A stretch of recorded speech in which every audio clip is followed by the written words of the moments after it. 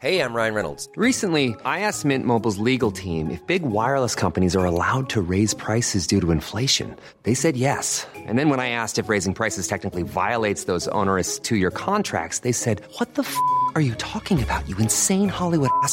So to recap, we're cutting the price of Mint Unlimited from $30 a month to just $15 a month. Give it a try at mintmobile.com/switch. $45 up front for 3 months plus taxes and fees. Promo rate for new customers for limited time. Unlimited more than 40 gigabytes per month. Slows full terms at mintmobile.com. Quality sleep is essential. That's why the Sleep Number Smart Bed is designed for your ever-evolving sleep needs. Need a bed that's firmer or softer on either side? Helps you sleep at a comfortable temperature? Sleep Number Smart Beds let you individualize your comfort, so you sleep better together. J.D. Power ranks Sleep Number number 1 in customer satisfaction with mattresses purchased in-store. And now, save 50% on the Sleep Number Limited Edition Smart Bed for a limited time. For J.D. Power 2023 award information, visit jdpower.com/awards. Only at a Sleep Number store or sleepnumber.com. Controversial subjects with the facts can be tense, but we are A$AP Science here to make things make sense. Today we are talking to the brilliant Dr. Esther about neurophysiology, your hormones, but most importantly, starfish sperm. We did already have this conversation, and it's in the future for you, but it's in the past for us, and it was really amazing. It's so freaking good. Oh my God, I'm obsessed with the sexy energy of the starfish.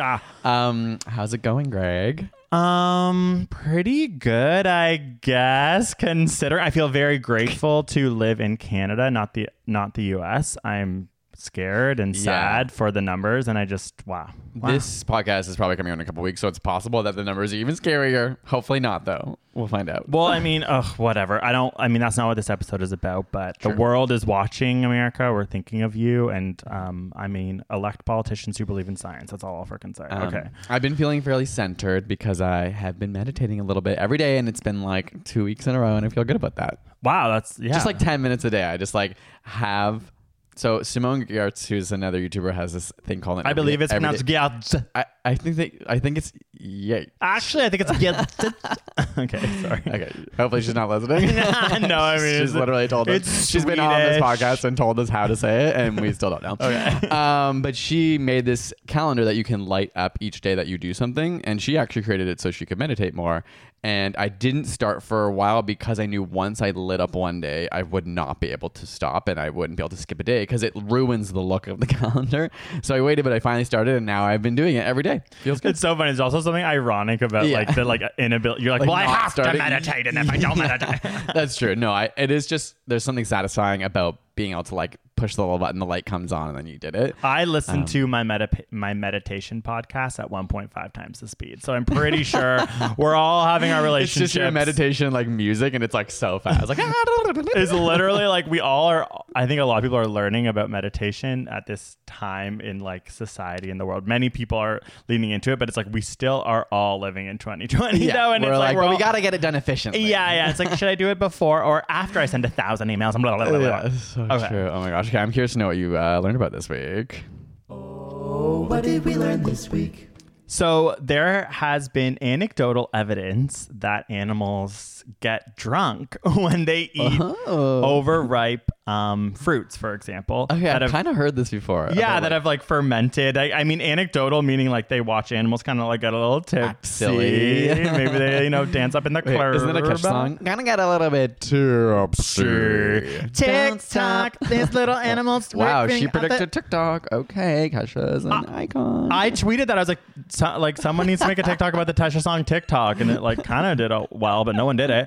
Anyways, this is sort of in line with what we're talking about today, how we study animals to learn more about ourselves, etc. That's what Dr. Esther will be talking about. But elephants specifically have been known to eat overripe fruits of the marula tree. Those are predominantly in South Africa. They kind of look like oranges. They look cool and good. I've never had one though.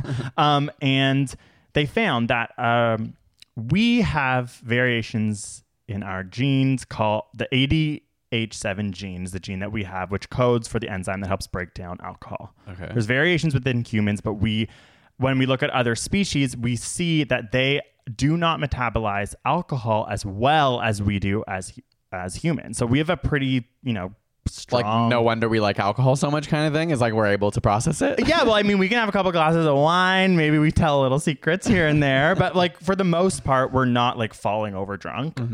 Elephants, on the other hand, when looking at their ADH7 gene, really do not metabolize alcohol well by looking at their genes. And so they found that even based on their size. Yeah, I was going to say, because they're huge. Like I was imagining it would take a lot of fermented fruit to get an elephant drunk. But But like because of how they metabolize alcohol and so poorly, even based on their size, they likely are getting drunk from these overripe marula fruits. So that's like all that they found. I don't know why, I just thought drunk elephants like made me like feel. Made you feel nice. Yeah, like it kind of made me feel happy, and I'm picturing them like, giggle, having fun drunk, but obviously like this was a playful study and no way were they like, it's dangerous. I want to see an example. I've heard, and I think I've seen like drunk squirrels, because they also find fermented fruits and then act a little bit silly. But then sometimes with squirrels, you're like, squirrels are already acting kind of like wired all the time. Yeah, they act like they're more like on cocaine. I feel like or something. Elephants, like you'd be able to tell a little easier. But I want to see some footage. Also, I like the idea of squirrels looking at us stumbling home from a bar, being like, "What a pathetic animal! Like, stop eating like or like, where's drinking. the fermented fruit?" Yeah, like I want to chill. Okay, your turn. This week, I learned a study came out that was showing how to strengthen sexual relationships in a romantic relationship, which I thought was cool. So for a while, scientists have known that, and previous studies have shown that, to improve a sexual relationship, a person has to be motivated to do that, to the needs of their partner. But what they didn't know for a long time is like, what are the most motivating factors? And that's what this study was looking into and has kind of discovered.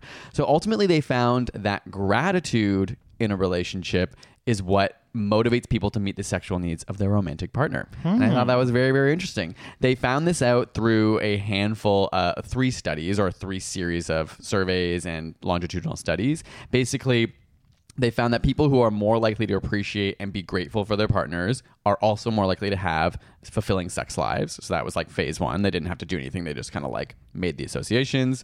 Part 2 was a longitudinal study where they found that gratitude was positively associated with changes in sexual communal strength over time. And in the final phase, they actually randomly assigned different groups to, write about being grateful towards their partner or write about the gratitude that they received for themselves. And they found that those groups actually had improved romantic relationships and sexual relationships. I feel like a lot of meditation is sort of linked to gratitude. So totally. It looks like we're going to be having some sexy times there, Mitchell. Well, one of the caveats that the researchers did say is that you can kind of become used to this effect. So obviously when it's new, when you're focusing on gratitude and trying to bring more into your life, they saw this effect. But if you're doing it all the time, that kind of can become your baseline. I actually have heard about there's a phenomenon called hedonic adaptation. That is the fact that humans just get used to things. Even when something's great and exciting, like buying something new you're really excited for or waiting for, like when you always think something's going to be great, and it is, but eventually you get used to it. Like whether that's a toy or a car or a house, like you just kind of get used to it. So I think it's the same thing here. As much as gratitude is useful, if you're already in like a super grateful relationship, it might not be that useful to your sexual life. Well, I mean, and obviously I think you are always more grateful for newer relationships. Like I see how this could be intertwined with like longer term relationships having a harder time, because you can see how that person's changed your life more easily, like when you first start dating someone, I assume. Totally. Whereas when you've been with someone for a long time, you sort of like forget the amazing, I mean, it's like, I like that you said that hedonic adaptation. That's an important thing for everyone to kind of like remember in life, because it does have to do with gratitude, with meditation, like being more like, okay, no, trying to remember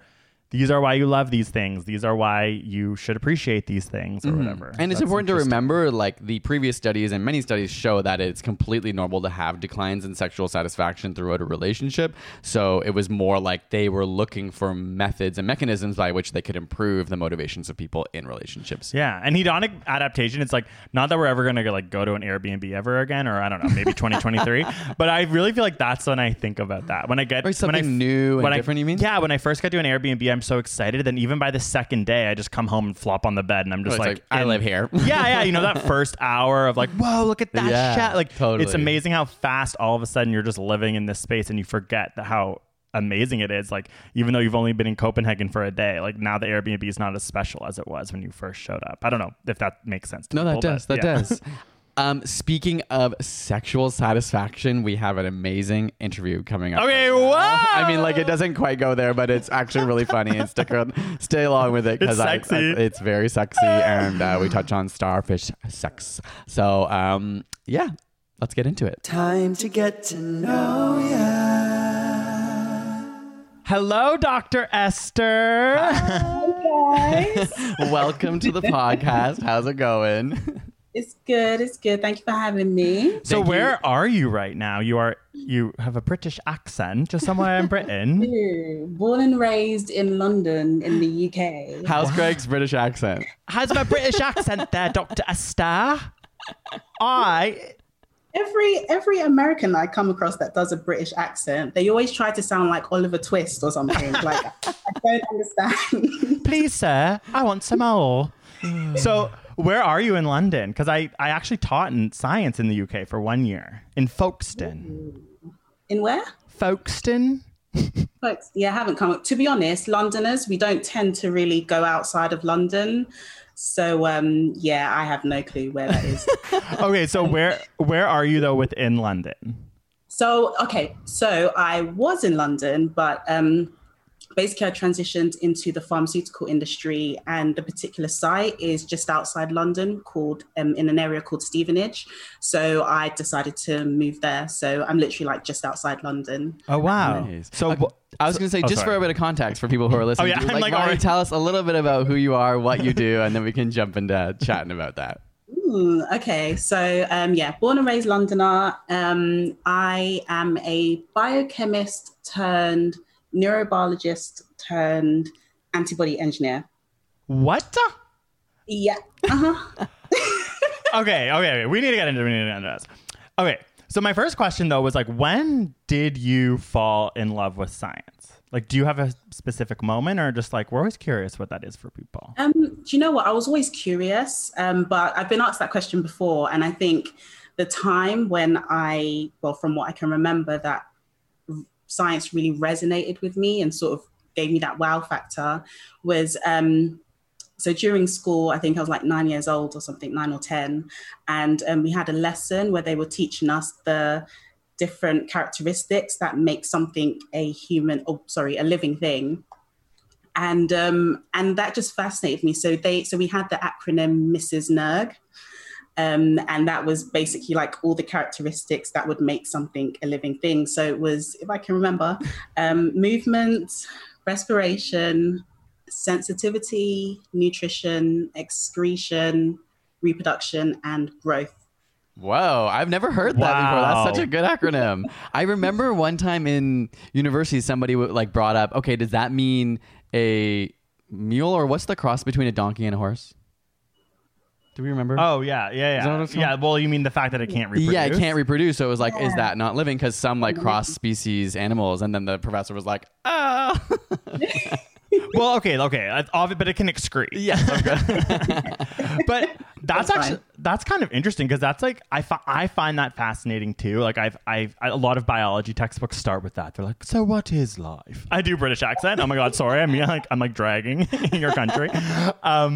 But did you find, because I think that's like a profound thing as a 9-year-old to kind of think about, like, did you actually contemplate in that moment, like, wait, I'm alive, that's not living? Or was it just like what made that so important to you? Because it's kind of like... Do you know what? So I was kind of like a really weird kid in that, like, during like the school playtime, I would kind of go to the playground, and instead of playing with my friends, I'd like sit down and like find some snails to just play with. And so I've always been like fascinated with like things that are different to me and that can do different things and have like weird stuff coming out of their bodies, apparently. So from then, like, I've always been curious about different animals. And so, when I could kind of understand that, there were all of these different characteristics that made living things that look so different, that act so differently to each other, like that, those were the characteristics that brought them all together. I think for me, that was just, mind-blowing, honestly. So I have something to think about, because this is something Neil deGrasse Tyson has said, and for some reason I just am like, I don't believe it. But he says that salt is the only thing that we eat that's never been alive. And I don't know why, but I'm just like, that can't be. But I think about it all the time, and I haven't been able to figure out that that's not necessarily true. So that's just something for you to think about, because I That makes sense. it's fast. It's like the only rock. Yeah, because even I mean, I presume we like eat other minerals and stuff, but maybe they're all coming from sources that were Exactly. living at one point. Like they're coming from leaves or from something that have been living. And then I think about how water sometimes fortified with minerals, but that's drinking. So anyways, I'm not here to question Neil deGrasse Tyson, but it's one of those things that also it reminds me of, like, so fascinating about science. It's like everything we eat was alive at some point. Like, Yeah, it's crazy. Like, even when, I'm not sure if you guys are aware of Brian Cox, but he's quite like a really popular sort of science communicator here in the UK. And, you know, I remember when I was sort of in like secondary school, I'd always make sure to watch his shows.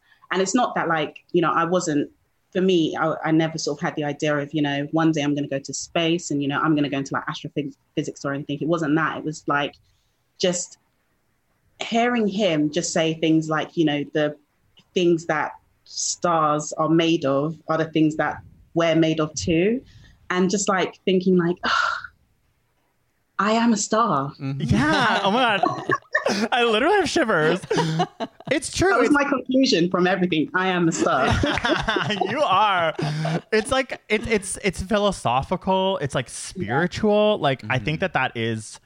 I mean, even for me, like when I first fell in love with science was when I was kind of like in class, like, is this not like the answer? And like, is this not spirituality? Like, yeah. So you were in. So when did you? I'm curious about all those things you said earlier. I can't even rename them. They were such big words. Biochemist. Yeah. Into the pharmaceutical world. Is that what you mean? Yeah. Like, so what did you get your bachelor's degree in? So my bachelor's degree was in biochemistry. Okay. And yeah, I guess with that, there was no, I didn't really think much into it. I kind of just, during, like, when I got my college results, I just thought I really liked biology. I really liked chemistry. So it truly is so fascinating. Like my biochem classes were some of my favorite. Even for people listening who are choosing to go into university courses, like I definitely would recommend, because I think it is such a good clash of biology you can really relate to physically because it's like your own body, and then being able to get into the microscopic of that and how it is just mind-blowing when you see it on the page. And you get to learn about yourself. You're like, oh, that's why I get nervous. Oh, that's why I get drunk. Like, it's so much more personal sometimes than maybe other forms of like biology. So biochemistry is what you major your bachelor's in, and then you go to neurobiology. Yeah. So what was really good about my biochemistry course was that, because, you know, biochemistry, it's basically linked to lots of other different areas in science. So, you know, we then had a neurobiology course within our biochemistry course, and those series of lectures was kind of, you know, focused around, you know, the sort of structures of different like neuropeptides and different like neural receptors and whatnot. And, you know, for me, that's what I found most interesting during my biochemistry course. And so when in our third year of our course, we could either do like a literature review or we could do a research project. And so I thought, you know what, out of all of the courses or lectures that I had during my course, the neurobiology one was the one that struck me most. So, you know, let me see if I can get a research project with the professor that was teaching teaching those series of lectures. And yeah, luckily I was able to get a research project with him, and that actually formed the basis to my actual PhD. So I actually did my PhD with the same supervisor as well. Okay, so now we get to ask you, what was your PhD in for layman's terms? Because I read about it and I was like, what? So I always say that my PhD was on the love hormone in starfish. That's like the layman's term that I would use. So essentially, in our lab group, So we were all working on starfish, but each person had their own, what we call like neuropeptide system that they were working on. So, neuropeptides are sort of small, or polypeptides or small proteins that can be produced and released in the nervous system, but they can act both as neurotransmitters, so like locally between different like neurons and nerves, but they can also like travel through the body to other tissues and other organs. So they kind of act as both like a neurotransmitter and a hormone, basically. Do they do that in humans as well as starfish? Both? Yeah. Okay, wow, okay. I know. Yeah. So, and the like different neuropeptide systems are evolutionarily ancient. So, neuropeptide families that you would find in humans, you find very similar peptides in starfish and in worms and in, different snails. Yes, all of them. Yeah. So, so everyone was working on their own system. I was working on the vasopressin oxytocin system. So you probably heard of oxytocin because that's like, the love hormone, the hormone that gets released when you hug people and whatnot. So I was working on that system and basically trying to, first of all, identify the neuropeptide in starfish, try to find out where it's found within the anatomy of the starfish, and then what its roles are in the starfish as well. So that sort of there were other parts of my PhD, but that was probably the main part of my PhD. Are there many starfish near the UK? Yeah, so we have what we call the common European starfish, so Asterias rubens. That was the starfish species that we were working on. But so that's like the most common one. We could literally just like go down to the seaside and just like wade through the coast and collect like 50, 100 starfish. Wow. And did you, so you would actually go out into the coast, like part of your work was to be out. Yeah, we like, get waders on, like trudge with our like buckets. Oh my gosh, I miss that so much. Like I love the idea of being able to study stuff in school, but also being able to be outdoors, like having that nice mix. Like was that part of something that drew you to that, to not be necessarily just locked up in a lab or in a lecture hall, but to actually be experiencing with your hands as well? So honestly, like I liked being in the lab. For me, like being in the lab was a deal breaker. I had to be in the lab. But when it came to the like model organism that I would be using for my experiments, again, I had a hard and fast rule, which was it can't be an animal that can bite me. So literally, that was literally my rule.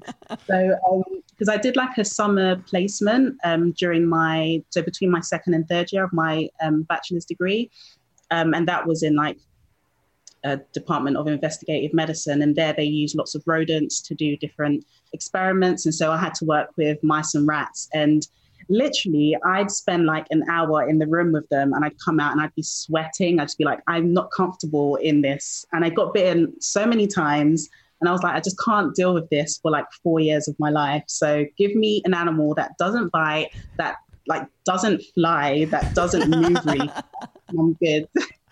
Starfish is a model organism for you. That's so true. They are literally my babies. So when you're studying their neuropeptides, is it to find the nuanced differences in how those peptides function in a starfish compared to humans, or just generally, like what is the exact function in this species of starfish? So it was for a number of reasons. Definitely we'll focus around the, like, as you said, the comparison, because that would give us some understanding of how these neuropeptide systems have evolved over time.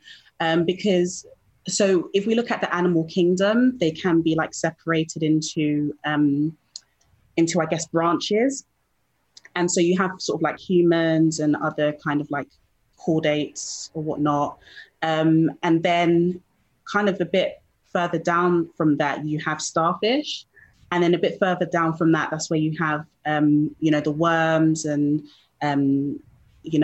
spiders and all of those animals. And like currently with the research that's out there about particularly the system that I work with, there's a lot of information about vasopressin and oxytocin in humans. There's lots of information about this system in worms, but there's this bit in between with where starfish are, and we don't really know much about their nervous system, how it functions, their physiology. So, this is all kind of new territory, and it's kind of a way to bridge the gap where, we can kind of contribute knowledge there. So that was kind of one of the main reasons for studying that. That is so cool. Yeah, like when you're doing science like that, where there isn't information until you figure it out, kind of, like, I can't even really comprehend that, because so much of what we do is just taking studies and science and then like communicating it. Like, we aren't actually ever having to deal with like, no one knows this. Yeah. When you're doing the science, like, I'm curious what that feels like. Are you like, in my head, I'm like, this is the coolest thing ever, because it's literally like I'm contributing to something that doesn't exist yet. But B, like, how much harder is that? Like, how, like, do you go to other systems that are similar, or are you really just like looking at the data and building a narrative that's brand new? Like, I just don't know very much about what that feels like. Yes, it's a bit of a tough one. I think in some ways it's easier because there's less information out there to actually read and consume. But it also can be very frustrating. So when you do have data and you're trying to figure out what it means, it's really hard to do that when there's not much of the literature out there. So, a lot of the times we do, for example, see if we can find similarities in related species or, closely related animals, and try to sort of form an understanding based on the data we have and what's currently out there. And so what did you learn? Like, what does that pathway do for starfish? So, the saying, the way to a man's heart is through his stomach. Oh my God. That is pretty much. Okay. The way to a starfish's heart. Oh my gosh, wait. I have a random question about starfish then, because I remember being told or taught that starfish like eject their stomach to dissolve like the things they eat. Is that true? Did you know that? Okay, so wait, is this connected? So like, okay, That is connected. Okay. Oh my God. Okay, then explain it. Just explain it, because now I'm like freaking out. So we basically were able to identify the starfish version of the vasopressin oxytocin peptide. We had it synthesized into powder form. And then we basically sort of made it into a solution, injected it into starfish. And we found that this peptide, which is classically known in humans as being sort of the love hormone, triggers starfish to basically vomit their stomachs out their mouths. Yeah. So it's insane. It's actually, and so a lot of my research during my PhD, not much of it was actually behavioral stuff, actually working with live starfish. But pretty much whenever I did work with starfish, 99% of the time, it was just to watch their stomach come out of their mouths and record that basically. Oh my God. Yeah, it's insane. It's really potent. The actual neuropeptide is really potent. You need a small amount, a small concentration of it to cause that to happen. And they also kind of change their body posture as well. They kind of have a humped posture, which again kind of represents this whole feeding behavior that they have, because they kind of hump over, let's say a mussel, for example, bring their stomachs out their mouths, partially digest the mussel, then bring it in as a soup, and then do the further final digestion within their bodies. And it's just really interesting to see, a neuropeptide kind of show what we actually see in sort of normal physiological environment. So yeah. That's so freaking cool. I'm kind of turned on. Is that weird? I'm kidding. That is weird. I'd love if a man would vomit out his stomach and eat a little bit of rock. Wait, I have a couple of questions. This is so I'm so cool, curious about. Lester. I'm sorry if we're just yeah, we're going off going on in. this. Okay, I'm this is now about starfish. So first I'm wondering, because you said you synthesize it into a powder form. So is that fundamentally different? The oxytocin in a starfish or the vasopressin in a starfish, is it actually different than what is in a human? So So the actual like functional peptide, it's like 9 what we call amino acids. So they're like the building blocks to a protein or peptide. And like this family of neuropeptides is quite highly conserved across the animal kingdom. And so classically, not in all cases, but in most cases that we know of, the vasopressin oxytocin peptides that have been found are 9 amino acids long. They pretty much all of them have a particular kind of amino acid between positions 1 and 6, which basically forms like they kind of join together and form like a ring structure and then like the tail at the end. And that's kind of like the standard structure of this family of neuropeptides. And in terms of the actual, like the other amino acids, we do see some similarities, but there are some like important differences that we do find in starfish compared to humans. So, when we talk about amino acids, sometimes, some of them can be acidic, some of them can be basic, and this kind of determines how they, function or let's say interact with their receptors and their physiological function and whatnot.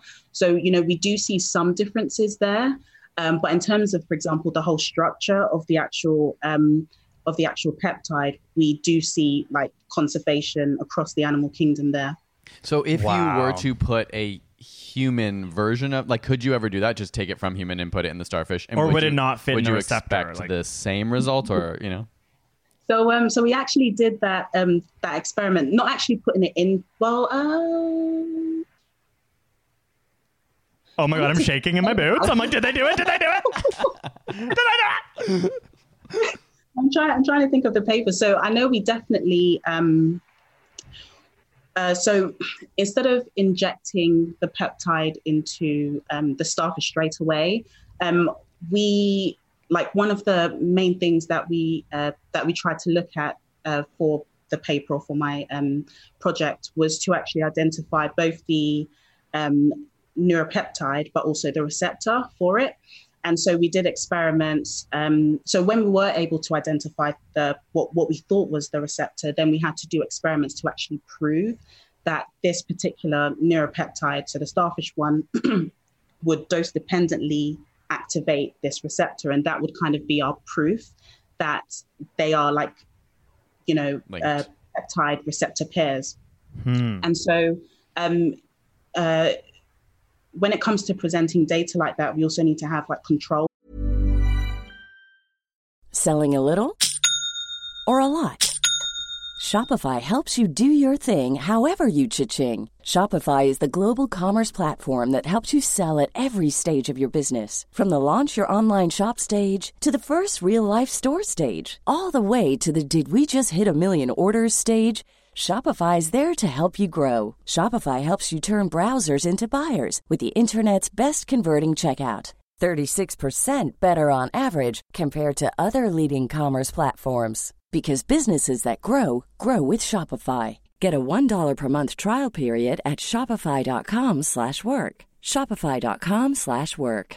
Hey, I'm Ryan Reynolds. At Mint Mobile, we like to do the opposite of what Big Wireless does. They charge you a lot, we charge you a little. So naturally, when they announced they'd be raising their prices due to inflation, we decided to deflate our prices due to not hating you. That's right. We're cutting the price of Mint Unlimited from $30 a month to just $15 a month. Give it a try at mintmobile.com/switch. $45 up front for 3 months plus taxes and fees. Promo rate for new customers for limited time. Unlimited more than 40 gigabytes per month. Slows full terms at mintmobile.com.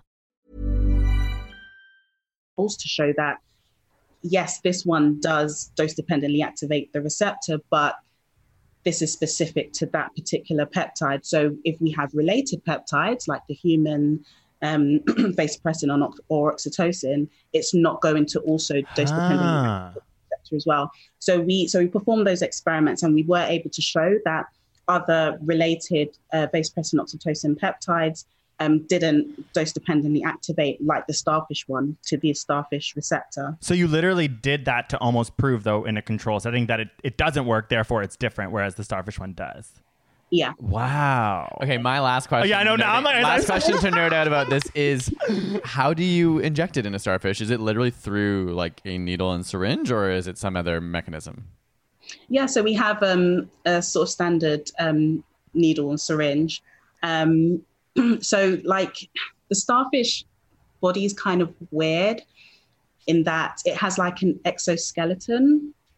And so like when we can inject into like any of their arms or whatnot, but you kind of have to inject it on like the side of the arm to make sure that you're kind of hitting the soft tissue, because if you kind of go a bit above, then you're hitting hard.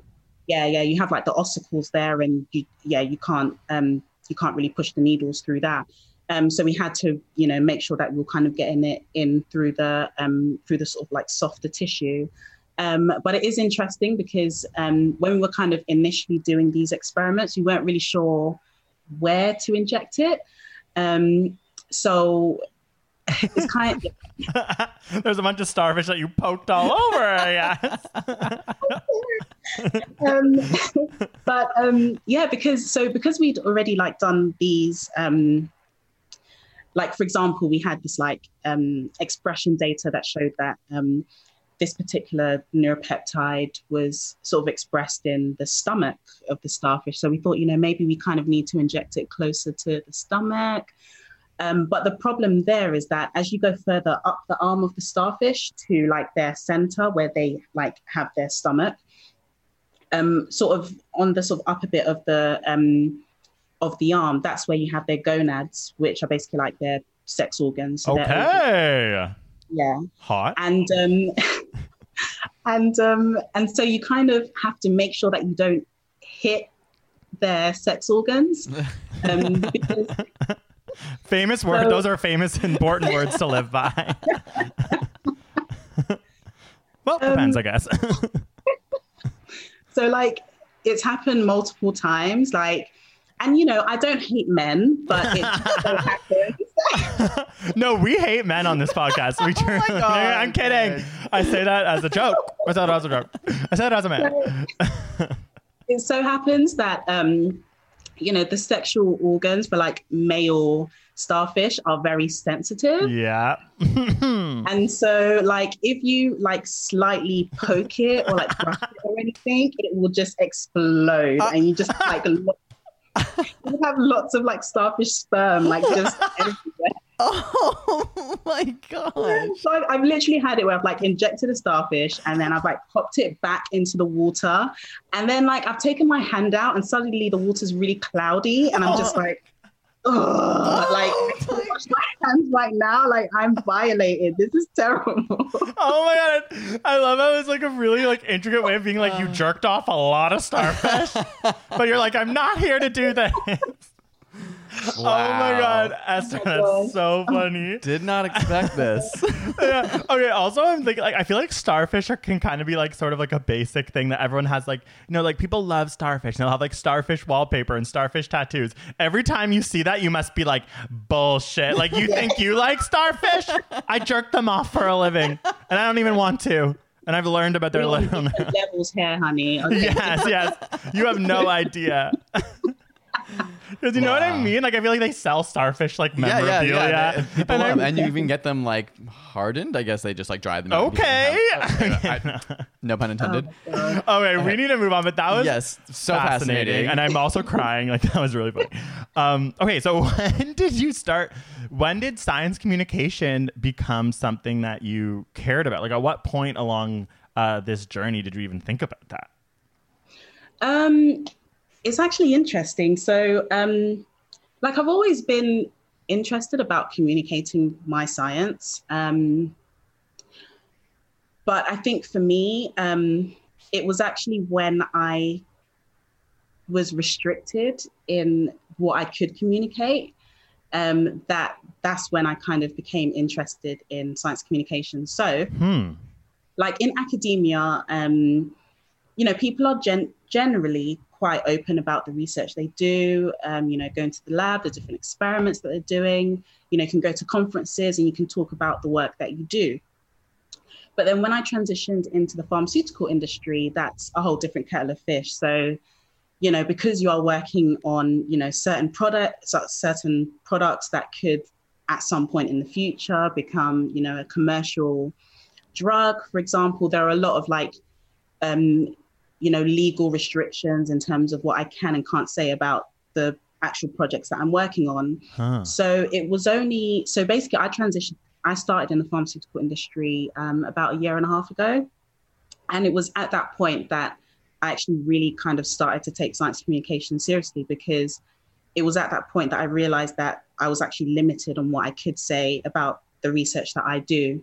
So that kind of made me sort of make a conscious effort to, where I can, obviously not related to the work that I actually do, but where I can, communicate science, but also just be more involved where I can in the actual science community. So, I try to have a balance where, yes, I will communicate science, but I also make sure to, try and build a science community that is, inclusive, that is open to anyone and everyone. So I've kind of been doing the two that way.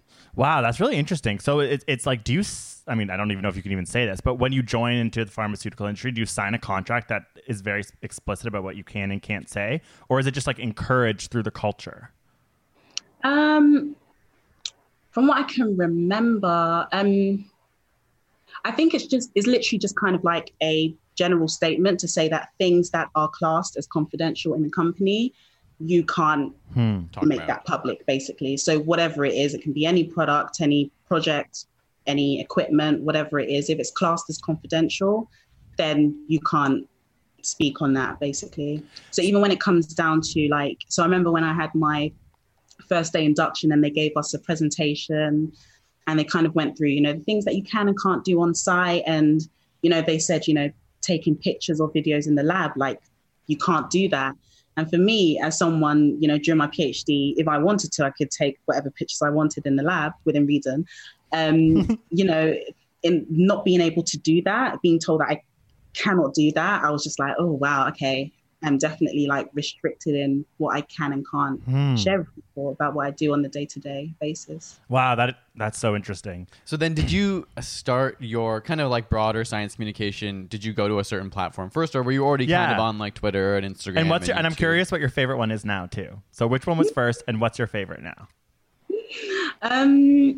So I've had Twitter for years now. Probably nearly 10 years or something. But honestly, I never really used it until sort of the last few months of my PhD. And it was only kind of after that. So once I'd finished my PhD and, I was now in the pharmaceutical industry, that I kind of really used Twitter more often and made sure to kind of post or communicate with people more often through there. And I kind of that was at the time, that was my only platform where with or in the science community. So I have my own personal Instagram where I just pose and that's all I do basically. And yeah, so Twitter was the only platform that I had to communicate with scientists and about science. But because Twitter moves really fast, so I can post something and, it can get a lot of engagement, but that all gets lost after a while and it's hard for people to find that again. And because I really, really enjoyed the tweets that I did where I kind of encouraged different people to, introduce themselves, what's your science about, but also what's a one cool thing about you as well. And just sort of seeing people interact with those kind of posts and seeing people interact with each other and actually network with each other under those kind of posts, I found that really rewarding to see. And so from that, I was what other platforms can I use to kind of highlight different people in science, but also just STEM as well. So science, technology, engineering, and maths. And so I thought, I could do an Instagram page, but I think for me, at that time, I felt there would be lots of pressure to create content every day for Instagram. So I thought probably the best thing to do would maybe sort of venture into videos and actually go into YouTube. And that way that could create literally like playlists that people can view, and they can see, you know, Esther's highlighted this person or whatever, you know, that looks interesting. I'm going to have a look in that.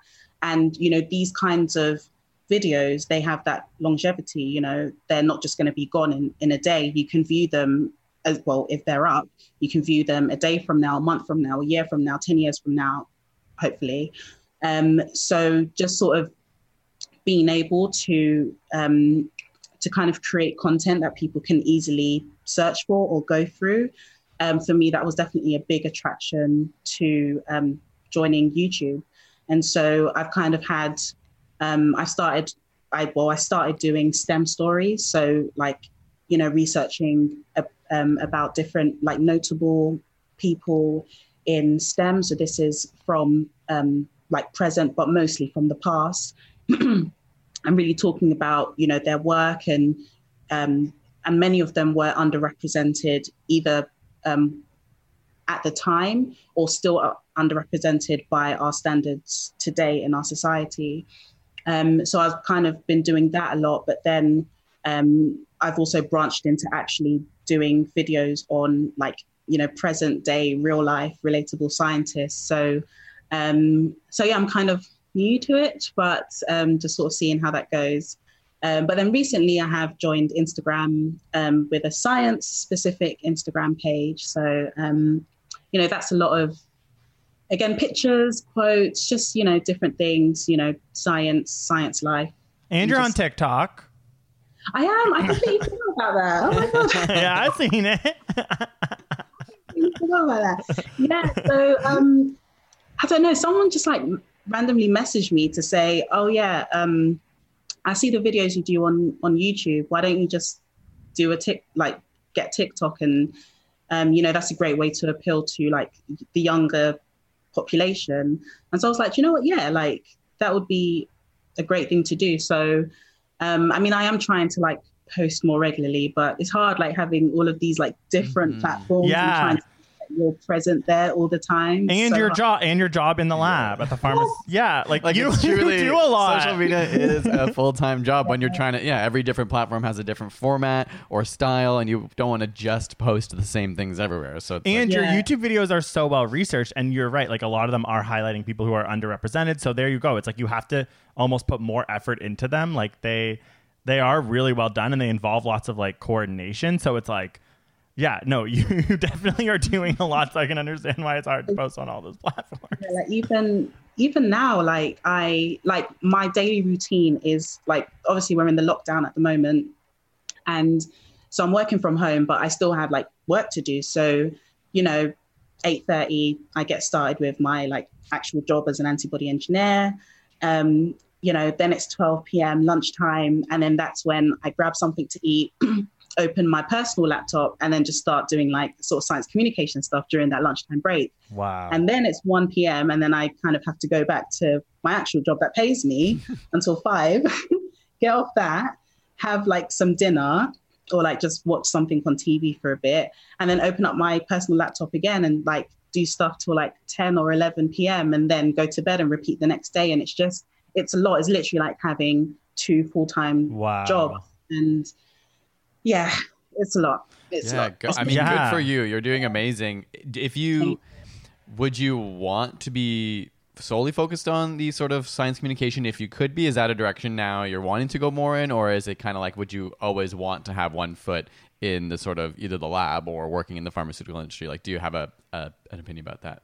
I would say that my passion is definitely much, you know, being a scientist. And, you know, I still want to, as of now, you know, still be in the lab, still do experiments, still have a say in, you know, what happens in, you know, well, in my case, in the pharmaceutical industry. So for me, that's still very much important. I've kind of taken a very laid back approach when it comes to what life will throw my way, because from past experience, things have like, my journey in my career has not gone the way I planned at all. Like I just had like different things happen. And so for me, like whatever opportunities come my way at the time, if for me they seem like the right opportunity, then I will go for that, to be honest. So at the moment, I can't necessarily say that I will 100% until my dying day, you know, be in the lab as a lab scientist. I can't say that. But at the moment, I really enjoy kind of the best of both worlds, and being able to do both. So, yeah. That's amazing. I definitely, there's a big part of me that really, not that, I mean, I worked in a lab during university, but I definitely miss that side. Even just being in academia and being fully surrounded by it, like hearing about your research on starfish, I'm like, I'm so sad and jealous that we don't have that. I mean, obviously science communication allows you to explore so many topics, but not to the same level of depth. And that was the same thing for us. Like I was a science teacher and this all happened. It was out of our control. We never prepared to be full-time science communicators. And then it does happen. And it is like, it's really important that you like reflect on that, and that's really cool because I think we were so young that we didn't like I talk about it all the time. I'm like, I miss interacting with humans. Like I miss like teaching. I mean, now students. We all do. Yeah, exactly. No, honestly, when quarantine happened, we were like, welcome to our lives, everyone. But like that's really cool because I think that's a really great way to approach it. The fact that you're doing both now and you can kind of like actually have a more balanced idea and really thinking like, what do you want? And also take time for yourself. Cause I'm like, oh my God, is that seriously your day? Like that's like really busy. But I know in quarantine, it might feel a little less like you're missing out on things because like everyone's stuck at home, that maybe you're taking advantage of this time. But exactly. Yeah. So when, you know, before this lockdown, you know, I'd limit, I mean, I try where I could to, you know, do some of the science communication stuff during the evenings. But, you know, there were some weekends where, you know, I didn't want to film something for YouTube. I didn't want to spend, you know, the whole of my weekends editing, for example. And so I would make sure to take that time to just like hang out with friends or see my family, you know, just do stuff that made me happy. So, you know, I'd say that at this moment in time, because obviously I do have a full-time job as well as doing this, I can't be as consistent as like other people like you guys, for example. You know, I'd love to bring out content, you know, every day or every week or whatever. But, you know, yeah, there are times where I literally have to take a week or 2 weeks or 3 weeks off just to do me and then come back like refreshed and ready and happy to kind of, go into to do more. That's awesome. Communication. That sounds like balance. That sounds like something a lot of YouTube people don't have, and then they end up crazy. Okay, like you're sounding very like a balanced, intelligent person. #science. But I would say, yeah, take it as it comes, you know, like you said, like when opportunities come up, you just kind of see where your life will take you, and you'll always be connected to science, even if you're not in the lab or you're not science communicating, like you'll always find your interest through learning about the world. And that's probably ultimately the thread that will carry you. And I think us as well. Like, yeah, but we do love your YouTube channel. And we do. And I'm like, I do want a new video. We're waiting. No, don't put pressure on her. I'm just kidding. You know what? Listen, sign me up, guys. Sign me up. You know what? The thing is, though, like, I feel like with YouTube, I still feel like I'm a novice. Like, even when it comes to editing, I see like the way other people edit, and I'm just like, oh my God, that looks so amazing. Like, how did you make it look so professional and stuff? And I don't know, it always kind of makes me feel a bit of a way. It's just like, you know, if I had more time to kind of, you know, research, you know, how to edit in a certain way, or had like all of these like really lovely backgrounds and props and stuff. You know, yeah, there's a sense of, I try not to compare myself to people too much, but there is that, you know, when you do look at other people who are doing YouTube videos, you're like, I could be better. But it takes time. And like, if you go back and look at, like, we've been doing this for 8 years. If you go back and look at our first videos, like they're like, it's just like, that's part of the process. It's sort of like art. It's like, you have to start somewhere, build out a process, and like create like a voice. And so I think like it's kind of like even thinking that way is like a part of the process. I'm not saying like, oh, it's cool and it's good, because obviously you're saying you feel some type of way about it, but it's like that is part of it, because you have to start somewhere, and it's like it is really hard. And editing is about finding a voice. And like that takes like years sometimes for people. And like you're and young. It is also like so time consuming as well. You know what I mean? Like having to edit all on your own too, like not having, I don't know for sure, but I assume is like a whole other layer. It's Anyone like, would like to do some editing for me? We, honestly, people listening to this, reach out at Dr. Esther. Please help me. But yeah, like it takes time, like just having to watch yourself over and over again, or like listen That's to the hard part too. over and over again. Oh my god. yeah, you quickly get used to like your voice and stuff though. I remember the beginning just being like, oh, I hate the way we talk. I still hate the way I know. Oh my god. And okay, so what's sort of next for you then, do you think? Like obviously you said you've had a lot going on. You've been like putting out a lot of content right now online, obviously in tandem with your job. Do you think you're just going to kind of ride where it is right now, or do you have sort of like plans in your mind of what you're hoping to do next? I don't know at the moment. I guess I don't know. I guess I just want to just do what makes me happy. And I know that sounds so corny. No, it's like kind of the meaning of life, hon. You figured 9 years old, you're like, what is life? I'm like, you figured it out pretty young age, playing with your snails. So true.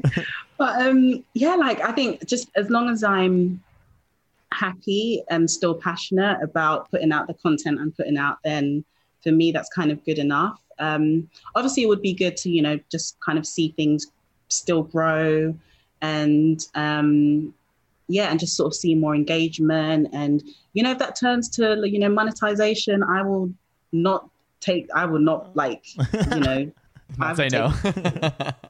I would take that. But yeah, I guess just, you know, as long as, you know, when there are those long days and I'm tired, but I still have to, you know, put content out. If I'm still happy to do that, even when I am tired and I've got lots of things going on, then for me, that's good enough. Because the worst thing is just not being passionate about something, but still having to do it just for the sake of doing it. And I think if I ever get to that point, hopefully I don't, but if I ever do, then for me, that would be a time to stop and not do it anymore. But I think as long as I kind of get, you know, engagement, and like it's really encouraging just sort of having people message me and just say, you know, I found this so useful, or this is like, I showed this to my child or something. Like those kind of messages, they mean a lot, and they really give me that encouragement to keep going, because even if I don't think that what I'm saying is worth anything, there are people who are literally like, you know, their lives could change based on what the content I put out. So, you know, for me, I feel like, you know, there is that responsibility, but it's something that, you know, I find satisfying as well. That's what I mean. What you make is really meaningful. I think that's like something that is like more like, no, it is. It's like your YouTube channel, like that series about people underrepresented in science is like so smart, and it is so much more meaningful than so much other science content. It's actually like, when I was watching it, I was like, this is like what you don't get taught in school, but should. Yeah. And it's like, you're doing that like for, like, you're essentially just doing it literally like for people in many ways. Like, so like, I just think that is something that like, if that's your motivation, that's amazing. And like, that's really important. And it is going to lead to more responses like that, which if that's the driving force, that's awesome. And that will continue to like grow essentially, because it has to, right? Because like, that's exactly like how that content like functions.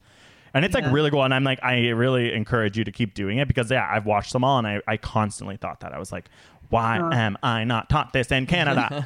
You know?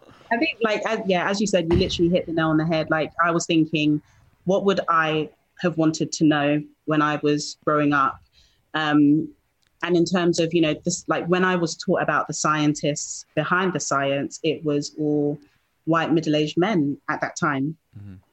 And, you know, being able to see other people that looked like me, just diverse people, and just knowing that all of them contributed in significant ways to the science that we have today. Like that would have been something that I would have loved to have had when I was growing up. And for me, I was fortunate because, you know, in school, I was always, when it came to teachers, you know, they were always really supportive. They would always, you know, they recognized something in me. And so they would always push me to do better. And even my parents as well, they would always encourage any of my interests that I had. So even though I didn't see people that looked like me in science, I knew that because of the support system I had and the encouragement I had, I could pursue whatever I wanted to pursue. But there are some people that don't have that. They don't have that support system. So for them, they need to see that representation. They need to know that there were and there are people out there that are exactly like you, who are doing amazing things that you could be doing one day. And so, I just hope that if anyone is in that position and they need that representation, that, they can see that hopefully clearly in the content that I put out. Yeah, well, they definitely can now. And I think it's also really valuable. Like with everything going on, it's like decolonizing science is something that I think it's finally really, it feels like people are really starting to have a real conversation around this. And so that content that you're making is so valuable to that. And I think that that's also what you just said is an amazing testament to amazing teachers and parents. And like teaching is just so important. And I think even your videos, it's like sometimes teachers don't have maybe like, not to give them excuses, the time or whatever to decolonize what they're teaching. But to have a resource like your YouTube channel or something where they can go and have the work done for them essentially is like, sadly sometimes what like some people need, that it's like, it could be a resource for teachers as well, which even when we make our videos is what we're always thinking. We're like, we're just hoping a techer can find this and just put it on in their class and like sit down. Yeah. I was going to say have a smoke, but it's like, no, they shouldn't be smoking in class. Like I've had like teachers message me and say that they've shared certain YouTube videos with their students. And these can be like, secondary school students, but even up to like in academia as well. So like they've sent it to their undergrad students or their PhD students. So for example, I did a video on Henrietta Lacks, who isn't a scientist, but there's a lot of controversy around the use of her cells and the profits that were made from using her cells, which were taken without her consent and whatnot, and the sort of scandal surrounding that. And that was, I had like senior academics message me and say, they've sent this around to their research group because, it's important to know, like, the material that you're using, know the ethics behind that. So it's just really encouraging, like seeing that people are sharing it with others, and like that's a source of education. So yeah, it's good. Yeah, that's amazing. So where can people find you on each platform? So I actually really need to find a name that I can use like consistently. I love Dr. Esther. Like, you know what I mean? I'm like, so because you have your separate Instagram. Sorry, you explain. I'm like, okay, I go. So, so for my YouTube, it's Dr. Esther. For my Twitter, it's at @estodec. So it's literally like half of my first name and my last name. For my science Instagram, it's called science.uncovered. For my TikTok, so my TikTok is, I think that's Dr. _Esther or Dr. Esther. I bet if you type it in though, it'll come up. Yeah, if they search the name, I'm sure, yeah. Okay, that's good. Yeah, those are all the platforms, aren't they? Yeah, so the only one that's different is that you have like a separate kind of science Instagram that is like personal. More, like when you go on it, you get more like, science information and things like that, whereas your other one is just like more of you. But you can follow both people if you want. Yeah, you can. Yeah, so my personal one is esther.phd. Yeah, because she knows about starfish. Okay. Well, thank you so much for your time, and thank you so much for educating us about starfish. Like, honestly, I don't know. I'm like, I hope people resonate with how much fun that was to hear. Yeah, I was truly. like, I loved it. Like, can we find the research you did if we look online, like in paper or something? So I do. Yeah. So so the research that I explained about the starfish, that was published last year, I think. So so you can find that online. I'll tell you what, actually, follow my science Instagram, because I will be posting a link there. I'll make sure to have like, those like story highlights. Yeah. And I'll make sure. So the plan is hopefully some point soon to have one on my PhD or like sort of different categories, and I'll make sure to put the scientific paper in there. But also, so we did have quite a lot of engagement because a press release was put out when that paper came out. So There are some news articles which kind of explain it more in layman's terms, because I'm not sure people want to like look through like a 16-page scientific paper. Some people might. Some might, not many, but some. Well, So I'll make sure to put like those articles there as well if anyone just wants to have a look at that as well. Okay, thank you so much. It was so nice to chat with you. We appreciate it. And everyone go check out Dr. Esther's content online. It's amazing. And when we get out of this lockdown, we are going to come fly to the UK. Hopefully at some point. I'm hang waiting. out. Yeah. Well, we'll see when the lockdown ends. Once we get a vaccine, see you in 2023. All right. We'll see you guys next week. You can use the hashtag SideNotePodcast to talk to us about it, or tweet at us or tag us on Instagram. And otherwise, we'll see you next week. Bye.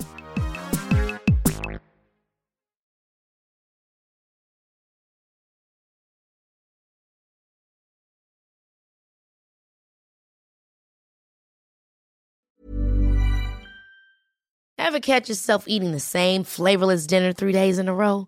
Dreaming of something better? Well, HelloFresh is your guilt-free dream come true, baby. It's me, Keke Palmer. Let's wake up those taste buds with hot, juicy pecan-crusted chicken or garlic butter shrimp scampi. Hello Fresh. Stop dreaming of all the delicious possibilities and dig in at HelloFresh.com. Let's get this dinner party started. How would you like to look 5 years younger? In a clinical study, people that had volume added with Juvederm Voluma XC in the cheeks perceived themselves as looking 5 years younger at 6 months after treatment. Look younger, feel like you. Add volume for lift and contour in the cheeks with Juvederm Voluma XC. Reverse signs of aging by adding volume to smooth laugh lines with Juvederm Volure XC. For important safety information and to find a licensed specialist, visit Juvederm.com. That's JUVEDERM.com. Not for people with severe allergic reactions, allergies to lidocaine, or the proteins used in Juvederm. Common side effects include injection site redness, swelling, pain, tenderness, firmness, lumps, bumps, bruising, discoloration, or itching. There's a risk of unintentional injection into a blood vessel, which can cause vision abnormalities, blindness, stroke, temporary scabs, or scarring. Talk to a licensed specialist to find out if it's right for you.